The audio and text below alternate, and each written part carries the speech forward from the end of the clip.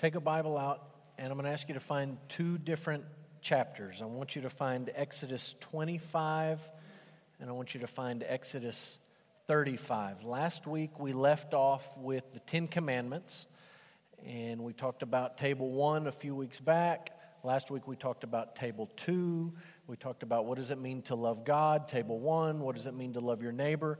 Table 2. To get to our passage this morning, which is really two passages, Exodus 25 and 35, we have skipped a few things, and I just want to acknowledge that quickly and make sure you realize the flow of the story, how we got to chapter 25. So these are on your notes. Exodus 21 to 23 contains various civil laws for the nation of Israel. We're not going to spend time on Sunday morning talking about those laws, but they were just sort of part of the original charter. You could say, in a sense, the original constitution for how God wanted his people to live as a nation during this time. Exodus 24 details a confirmation of the covenant. And this confirmation included a covenant meal with God, Moses, Aaron, Nadab, Abihu, and 70 elders of Israel. We're going to come back to that in a minute. There's a lot of things we could say about that. We're going to come back and mention that here in just a minute. Exodus 25 to 31 contains detailed instructions about the tabernacle. Somebody in my Sunday school class asked me this morning, how long are we going to talk about the tabernacle? And I didn't really know how to answer that because I felt like I was being set up, like, I don't know what to say here. And what came out of it was that they were part of a Bible study at one point where apparently they spent several months just talking about the priestly clothing that the priests were supposed to wear. And I said, we're not going to do that. I promise you. We're not going to do that. I want you to come back. I don't want you to leave. And we are going to talk about the tabernacle this morning. And we are going to talk about a few of the details this morning. And in a couple of weeks, we are going to come back and talk about the tabernacle again. And we're going to talk about a few more details in a couple of weeks. But we're not going to spend an excessive amount of time on some of the details. What I want you to see is that in Exodus 25, God begins to say to Moses, you're going to build this tent.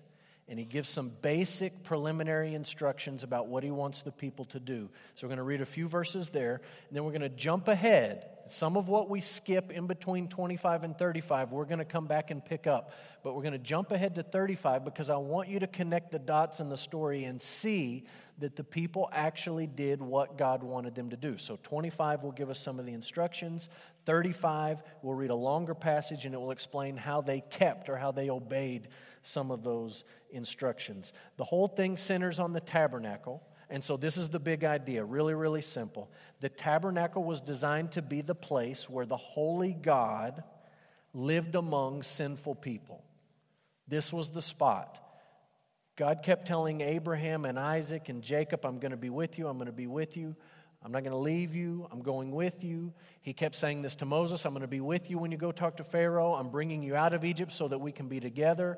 And all through it, you have this sort of enigmatic riddle of how exactly is a holy God just going to live alongside sinful people as if there weren't a problem there? And the tabernacle gives us an answer, begins to answer that question, how a holy God can live with sinful people. So that's the big idea.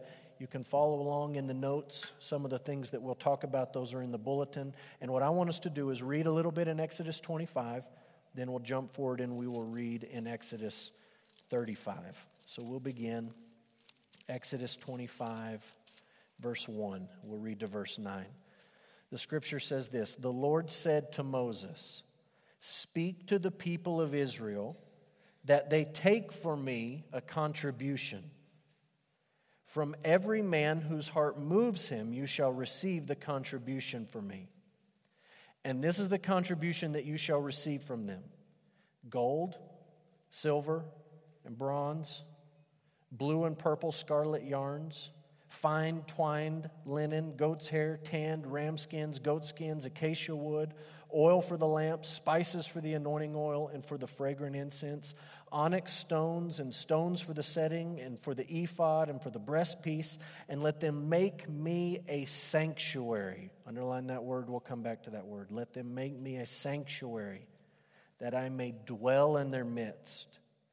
Exactly as I show you concerning the pattern of the tabernacle, you can underline that word, exactly as I show you concerning the pattern of the tabernacle and all of its furniture, so shall you make it. Now flip forward and look at Exodus 35. We'll begin in verse 4. Moses said to all the congregation of the people of Israel, "This is the thing that the Lord has commanded. Take from among you a contribution to the Lord. Whoever is of a generous heart, let him bring the Lord's contribution, gold, silver, and bronze, blue and purple and scarlet yarns, fine twined linen, goat's hair, tanned ram skins and goat skins, acacia wood, oil for the light, spices for the anointing oil and for the fragrant incense, and onyx stones and stones for the setting, for the ephod and for the breastpiece.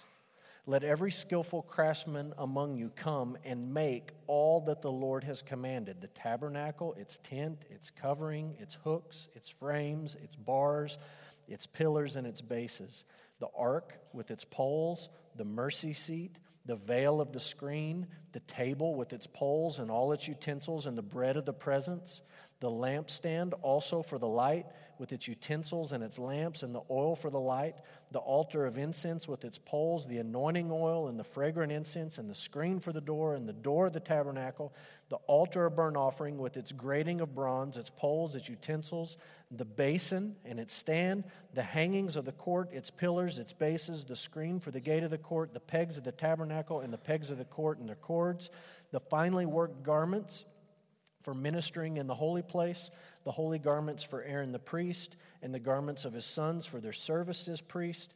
Then all the congregation of the people of Israel departed from the presence of Moses. And they came, everyone whose heart stirred him, and everyone whose spirit moved him, and brought the Lord's contribution to be used for the tent of meeting and for all its service and for the holy garments. So they came, both men and women. All who were of a willing heart brought brooches, earrings, signet rings, armlets, all sorts of gold objects, every man dedicating an offering of gold to the Lord. And everyone who possessed blue or purple or scarlet yarns or fine linen or goat's hair or tanned ram skins or goat skins brought them. Everyone who could make a contribution of silver or bronze brought it as the Lord's contribution. And everyone who possessed acacia wood of any use in the work brought it. And every skillful woman spun with her hands, and they all brought what they had spun in blue and purple and scarlet yarns, fine twined linen. And the women whose hearts stirred them to use their skill spun the goat's hair, and the leaders brought onyx stones and stones to be set for the ephod and for the breastpiece, and spices and oil for the light, and the anointing oil and the fragrant incense. All the men and women, the people of Israel, whose heart moved them to bring anything for the work that the Lord had commanded by Moses to be done, brought it as a free will offering to the Lord. We're going to stop there and we're going to pray. Father, we're thankful for your word. We come to a passage of Scripture that is hard to understand. We read these instructions and the details and the things that were built, and they seem so foreign to us today, thousands of years later, and living under the new covenant. Father, we pray for understanding this week and in the weeks to come, to understand the significance of this tabernacle, to understand the gravity of what happened when you, the Holy One, came to live among sinful people.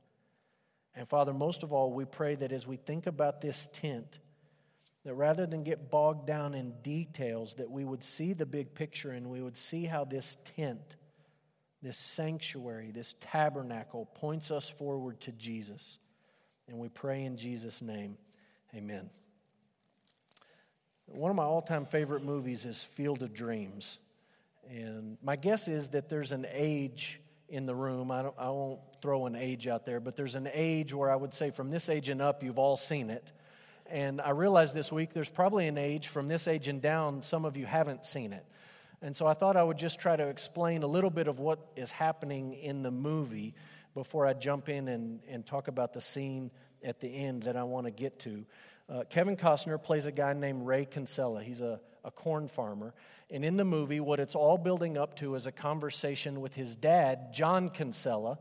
And you can see in this picture, there's Kevin Costner from behind, and he's talking to his dad. And you're looking at him thinking, well, he looks really young to be his dad. And the explanation is that in the movie, John is a time-traveling ghost baseball player who lives in a cornfield. And when you say it out loud, it sounds kind of funny. Time-traveling ghost baseball player lives out in the cornfield in Iowa. But that's what it's about. And he comes out and they play ball. And in the end, he has this conversation. Ray Kinsella talking to his dad, John Kinsella. And the conversation, the part of the conversation I want to mention goes like this. They're standing there and the music is nice and the sun is setting on the cornfield. And John looks at Ray and he says this, "Is this heaven?" And Ray looks back at his dad and he gives the famous line, "No, it's Iowa." And they sort of look around at each other for a while. And John, the time-traveling ghost guy, lives out in the cornfield. John says, "I could have swore it was heaven." And then this is kind of interesting. They have a little moment.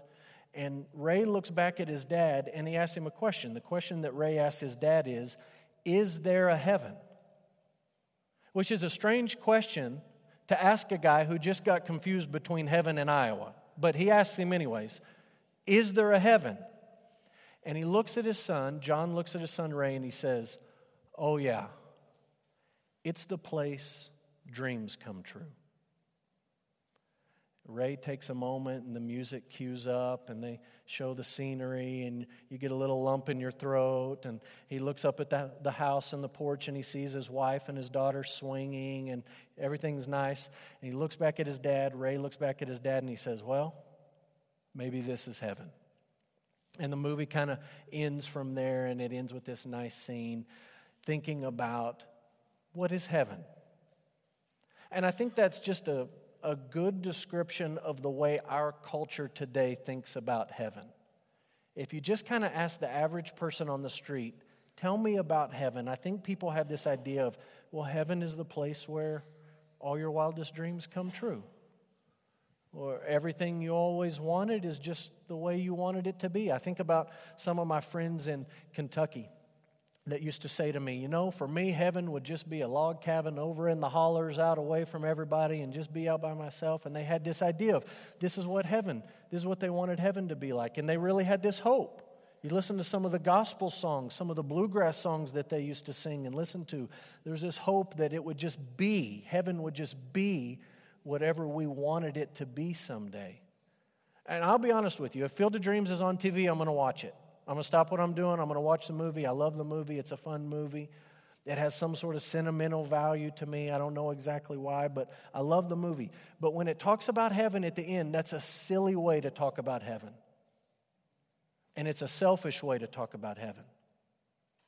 To assume that in the end, heaven is just going to be whatever we want it to be. That our experience of heaven is just going to conform to our selfish, personal preferences. I don't think the Bible speaks about heaven in that way at any point. The Bible says some amazing things about heaven, but I don't see any passages that say, look, when you get there, it's just going to be everything you always dreamed it would be. It's going to be everything maybe you didn't even know you should dream it would be. It's going to be a wonderful place, but it's not just going to conform to our selfish and at times silly desires. Now listen, all the way back in Exodus 25 and 35, I think if you have ears to hear it, you get a little bit of taste of what heaven is going to be like.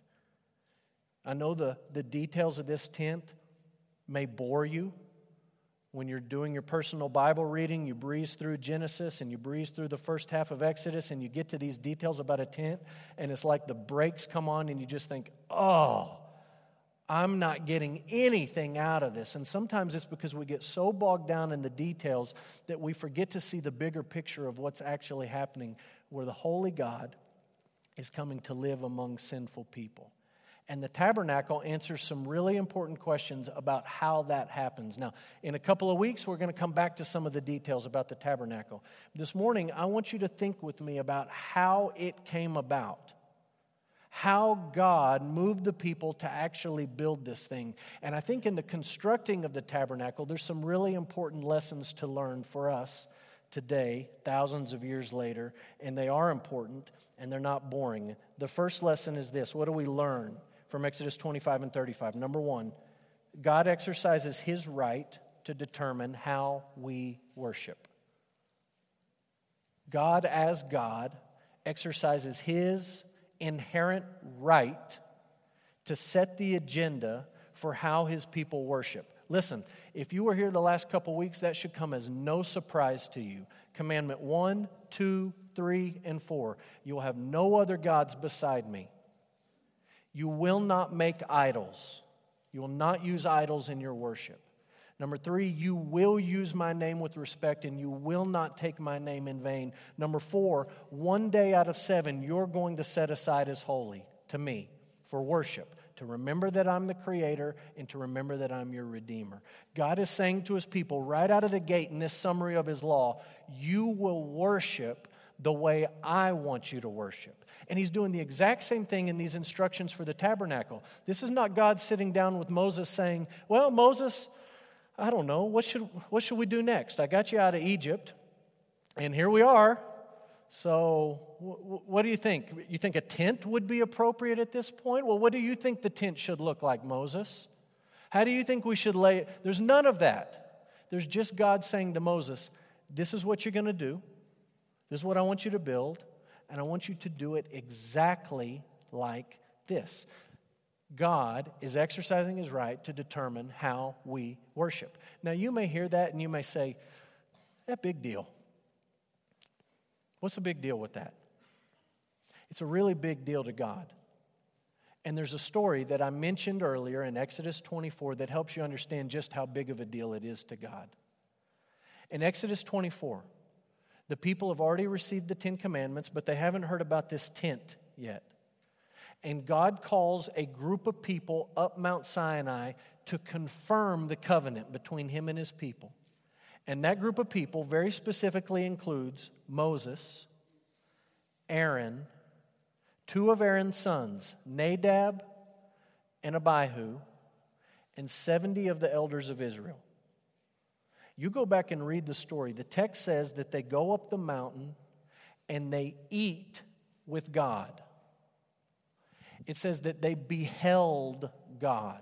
They looked at God. They saw God. And they had a meal with God on this mountain.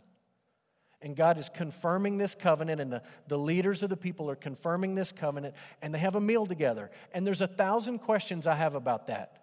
Who served the meal? What did they eat? What was it like? What did God look like? There's 1,000 questions I'd like answered. And they're not answered. It just says they went up. They beheld the Lord. They ate in His presence. Then they come down. And as they begin to worship later in the story, in Leviticus 10, Nadab and Abihu, 2 men specifically mentioned in this special covenant ceremony. Not everyone got to go up and eat with God, but they got to.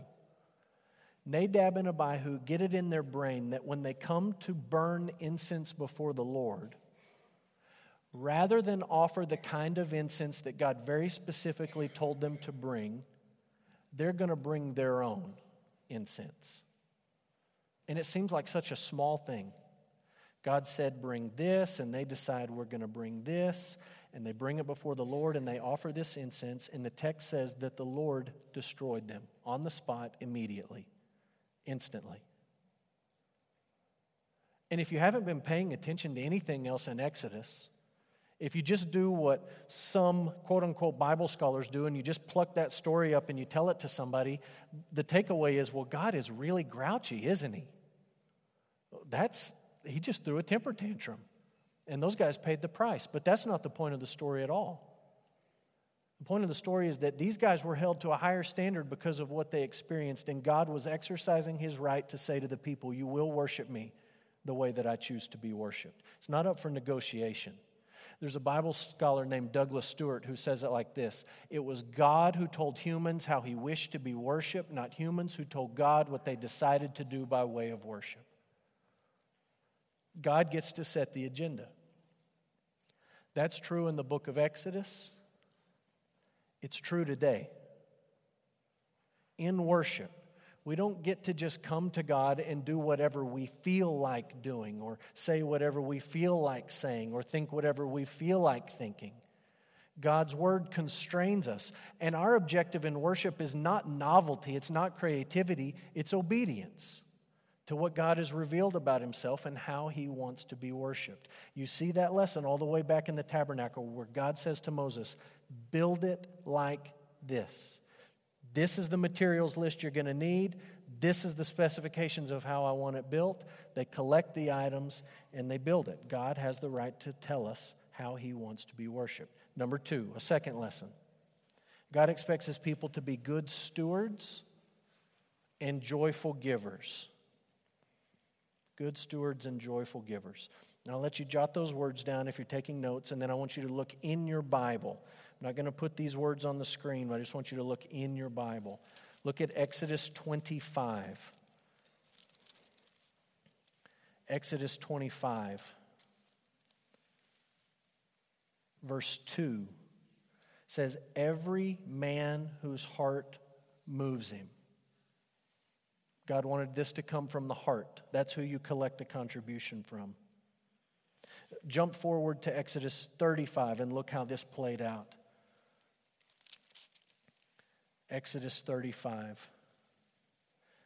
In verse 5, it says, whoever is of a generous heart.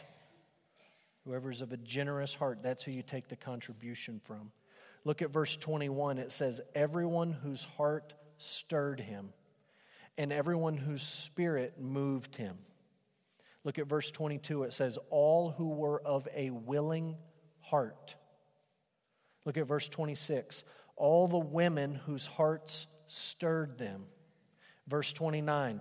All the men and all the women, the people of Israel, whose hearts moved. Over and over and over again. God says you're going to collect it from those who want to give. And in the description of how they collected it, chapter 35, Moses tells us over and over and over again, this was a free will offering. Now listen, there were times in the Old Testament where God told the people, you will give this much, and you will do it, period. That's it. Give it. Bring the first fruits. Bring the tithe. Do it. But in this instance, God said to Moses, you throw it out there to the people, and whoever heart is stirred, whoever's heart moves them, whoever is generous in their spirit, that's who you collect it from. And he calls for this free will offering. As I read that this week, it reminded me of something I experienced in high school. We went on a mission trip, a World Changers construction mission trip to Chicago. We stayed at a school in the Inglewood neighborhood, downtown Chicago, rough neighborhood. And the Sunday, if you've ever been on a World Changers trip, the first Sunday you get there, they send you out to church and all these different churches. And so my little construction team got sent out to church at this small downtown Chicago church, just right there in a storefront. And so we show up, and we were, at least a fifth of the congregation. There weren't very many people there. And the best way I can describe this church to you is to say they were a little more charismatic than we are here at Emmanuel. Okay, they were just on the spectrum a little bit more charismatic, or maybe a lot more charismatic. And so we sat down, and our team sat on the front row, and we're sitting there. And you ever have something burned, an experience burned in your memory because you're terrified? So we sit down on the front row. I'm a high school student. I'm about the oldest guy on our team. And this woman stands up on the platform at the very beginning of the service, and she says, 2 of you guys are going to preach this morning. I'm going to call on you in a minute. So you better get something ready. She didn't tell us who it was. She just said, you got about 10, 20 minutes, and I'm going to call on you, and you're going to preach. And I was just terrified. If there was anything I hated in high school, it was public speaking. And my heart started beating, and I was sweating, and I was just, everything that happened from then on out is just burned in my brain. Here's part of what's burned in my brain. Lady comes up and she says, we're going to take the offering now. And for the offering, they had a 5-gallon water container. You know the ones I'm talking about? Made of thick plastic and really noisy if you throw coins in it. Well, that's what they do the offering in. And they pass it up and down the aisles. Be thankful for our offering box. They had 5-gallon water containers, and they pass it up and down. So we sing a song, and this thing makes its rounds, and we're sitting on the front row. We're terrified. High school, we're looking for change, dollar bills, anything we got that might get you out of preaching. So we're throwing money in there, everything we got. Empty your wallet. And the thing goes all the way around, and we keep singing, and somebody takes it from the back, the 5-gallon bucket, and they bring it to the front, and they had one of those nice tables at the front. And the song is still going, and the person takes the 5-gallon bucket, turns it over, and starts shaking it, just like this, on the table. And we're singing, and they're shaking it out, and the high school kids in the front are terrified. What are they doing? And then they start sorting it out. Somebody comes up to help, and they start sorting it out, and they count it. And then the song never really stops. But the bucket comes back up on the front. The water thing comes back on the front. And somebody says, we didn't get enough, so we're sending it around again. Keep the song going. We're going to take it one more time. So they pass it around, and we're just terrified. What in the world? Just throw your driver's license in there. Throw something in there. What do they want? Put it in there. Take it all. And they pass the thing around again, and they bring it back up to the front, and same routine. Shake it out, count it out. And then it wasn't like a way to go church. It was like that'll do for this morning. And the service went on. I'm just telling you, that's not how a free will offering works. Everyone in that room knew if we don't hit the number, we're going to keep passing the thing till we hit the number. There's no free will about it. You're going to give, and we're going to keep passing it until you give. In this instance, God says, whoever wants to give can give. One question to think about. Where did this ragtag bunch of recently freed slaves get all the gold and silver and bronze and onyx? Where did they have money to trade with other people for all of these fancy twined linens and cloths and all this stuff? Where did all of that come from? And if you've been paying attention to the book of Exodus, you know exactly where it came from. Exodus 12, on the night that they left Egypt, God said, you go to your neighbors and you ask for all their best stuff. It wasn't armed robbery. It wasn't piracy. God moved the heart of the Egyptians out of fear for the Hebrews to just turn their wealth over. And the next day, the Hebrews walk out of Egypt with the wealth of Egypt on their necks, in their wrists, in their fingers, and their backs. They plundered the Egyptians. God provided for the Hebrews. Listen, not so that they could build mansions in the desert. He provided for them so that when the day came, out of gratitude for what He had done for them, they could freely give out of what? It wasn't what they had worked for. It is what God had provided for them. And they could contribute to this tent that would magnify the glory of God. You understand that's true for you and me today too? God has provided for us, not just so that we can have more disposable income. God has provided for us so that when we gather together, we can freely give to a mission designed to bring God great glory and great honor, to take the gospel all across our city and even to the ends of the earth. When you read this passage and you realize that God gave the people the very wealth that they then gave back to Him, you realize God wants His people to be good stewards, not of their stuff, but of God's stuff that He has put to loan to them. And He wants them to be joyful givers. How did it all work out? How did it go? Well, it went really, really well. Look at Exodus 36. It says the people were restrained from bringing, for the material they had was sufficient to do all the work and more. And the text is it's an amazing story. Moses throws this free will offering out, and the people start giving, and they come back every day, and they give more, and they give more, and they give more. And eventually, the foremen in charge of the work come to Moses, and they say, Moses, you got to stop. We don't have time to collect all this stuff and inventory all this stuff. We got to get to building, and we already have more than we need. And Moses has to actually restrain the people from giving so much. He has to stop the offering. They don't have to send the bucket around a second time. They actually have to say, that's enough, don't give anymore. God wants His people to be good stewards and joyful givers. Listen, when you see their obedience in giving this offering, I just want you to understand, that's a good day for the Hebrews. Right? We've talked about some bad days for the Hebrews over the last couple of months. Days where they just fall to pieces, days where they forget who God is, days where they don't seem to have any faith, where they have spiritual amnesia. Listen, in the next couple of weeks, we're going to talk about some really dark moments for the Hebrews. But this was a good day for the Hebrews. And that brings us to the last idea here. God delights in the obedience of His people. He delights in the obedience of His people. I don't have a single verse to point you to here. I just want to mention the obvious fact that when you're reading through the back half of Exodus, there's a lot of repetition. God says to Moses, this is exactly how you build it, and then the text tells you this is exactly how they built it, and it's repetitious. And as Westerners, we come to that second group of verses and we say, why couldn't you just say they did it exactly like God said to do it? Period. Let's move on to the next book of the Bible. But instead, it's repeated, just at times, word for word. This is how God says to do it, A, B, C, D, E. This is how the people did it, A, B, C, D, E. And they had plenty of stuff to do it. We can talk about lots of different reasons why God may want that repeated in one book of the Bible. But I think one reason, at least one reason, is just God saying to His people, that was a good job. You did exactly what I wanted you to do. You have failed miserably 100 times since we left Egypt. But this was a good day, and God always delights in the obedience of His people.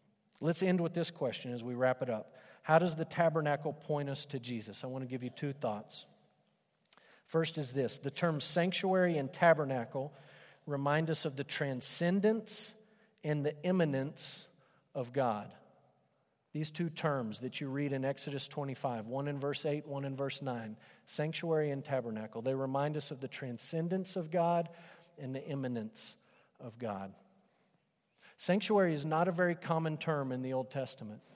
Literally, it means a holy place, a place that's set apart, a place that not just anyone could go. And the idea is that the God, the holy God, the God who reveals Himself as holy, holy, holy, who's completely unlike us, who's above us, who's beyond us, who we can never totally wrap our arms around. That's all that goes into the idea of holiness. That God is going to come be with His people, and it's going to be a sanctuary, a holy place. And it's not holy because Moses made the tent just right. It's holy because the Holy One comes and fills it. This one who is otherworldly, who is infinite, who's beyond measure, comes down to this place, and He says it's a sanctuary, it's a holy place. But then right behind that in verse 9 in chapter 25, He says, build a tabernacle. And I know in our language that may seem like a really important deal, a really big deal. It just means tent. That's all it means. It's a tent. It's the same word used for any other tent you may read about in the Old Testament. And I hate to be a downer about it. I hate to be negative, but it really wasn't all that impressive. I'll put up on the screen a picture of the layout of what you saw when you walked into the tabernacle. This outer line, the outer fence of it, was about 150 long by 75 wide. And you entered through this gate or through this door on the east. And as you walked in, the first thing you saw was this rectangle, sort of an altar for burnt offerings that would be made there. And then this circle, we'll say that's the laver or the basin where the priests would wash themselves before they went in. And then you come to the holy place. You walk through this next door. And when you walk into the holy place, you see three things. On your left, there's a lampstand. Right in front of you, there's an altar for incense. And on your right, there is a table with bread on it. And behind all of that, there's a curtain, this line down the middle, separating the holy place from the most holy place. And if you were to go behind that curtain, you would find the ark, the very throne of God.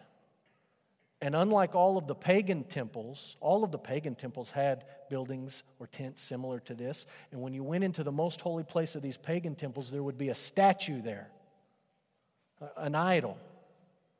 You walk into the most holy place of the Hebrews, and all you see is a throne. And the one sitting on the throne is invisible. He can't be captured, Commandment 2, in any sort of graven image or any sort of idol that you can make with your hands. But his presence is there. And in our minds, sometimes we build this up to be larger than life. It really wasn't larger than life. In fact, in this next picture, you see that's the size of the outer court of the tabernacle. That's the size of Emmanuel Baptist Church Fellowship Hall. It just wasn't ginormous. It was a decent-sized tent. It wasn't like a little pup tent you buy at Walmart and take camping, but it just wasn't all that outwardly impressive. It was a tabernacle. But it was also a sanctuary. And these two terms remind us that on the one hand, God is transcendent. He's above us. He's beyond us. He's not like us. He's different than us. He's one of a kind. He's unique. But he's also immanent. And when he says to Abraham, I'm going to be with you, he means it. I'm going to be with you. The one who fills the heavens is going to go with you. And I'm going to live in the midst of these people in this tent. You're all living in tents. I'm going to live in a tent, in a tabernacle. He's above us and beyond us, and at the same time, he's with us. And listen, the Bible balances these two attributes of God from the beginning to the end. Think about the book of Genesis, where the holy, transcendent God opens his mouth and speaks out galaxies. And then he stoops down on the earth and he gets in the dirt and he fashions a man. And with the very same mouth, he breathes life into the dirt. That's transcendence and immanence in the same God. You see it when Solomon builds a temple later. He prays at this dedication to the temple. And the prayer that he prays in the middle of it, it's a long prayer, but he says something like this. He says, the highest heavens could not contain you. We can't contain you. How much less this building of bricks that I've thrown together? It's not going to contain you. You're bigger than this building. You're transcendent. But he also knew that God was going to be with him. He's transcendent and he's immanent. Listen, it's the same balance you see when the Holy One of Isaiah's vision, the one where the angels are crying out, holy, holy, holy is the Lord God Almighty. The earth is filled with his glory. When that God, the train of his robe fills the temple and it's shaking and there's smoke and all of those signs of transcendence, is born as a baby in a manger in Bethlehem. He's the transcendent God, the creator, the one above everything, and at the same time, he's Emmanuel, God with us. And you see those realities balanced in the tabernacle. Second idea, and we'll end with this, the tabernacle points us to the new covenant, points us to the great high priest, and it points us to the cross. Points us to the new covenant, to the great high priest, and to the cross. We don't have time on a Sunday morning to read 2 entire chapters from the book of Hebrews, but I'd challenge you this afternoon or this week to take time to read Hebrews 8 and 9. Hebrews 8 and 9 talk about this old covenant instituted through Moses and this new covenant instituted through Jesus. It talks about this tent, this tabernacle, and some of the symbolism and some of the carryover and some of the lessons that are learned. And I just want to read one verse with you. I'll put it up on the screen. Hebrews 9:15 says this, therefore Jesus is the mediator of a new covenant, so that those who are called may receive the promised eternal inheritance, since a death has occurred. It's not the death of a bull or of a lamb or of a goat. It's not a death that occurred at the tabernacle, but a death has occurred that redeems them from the transgressions committed under the first covenant.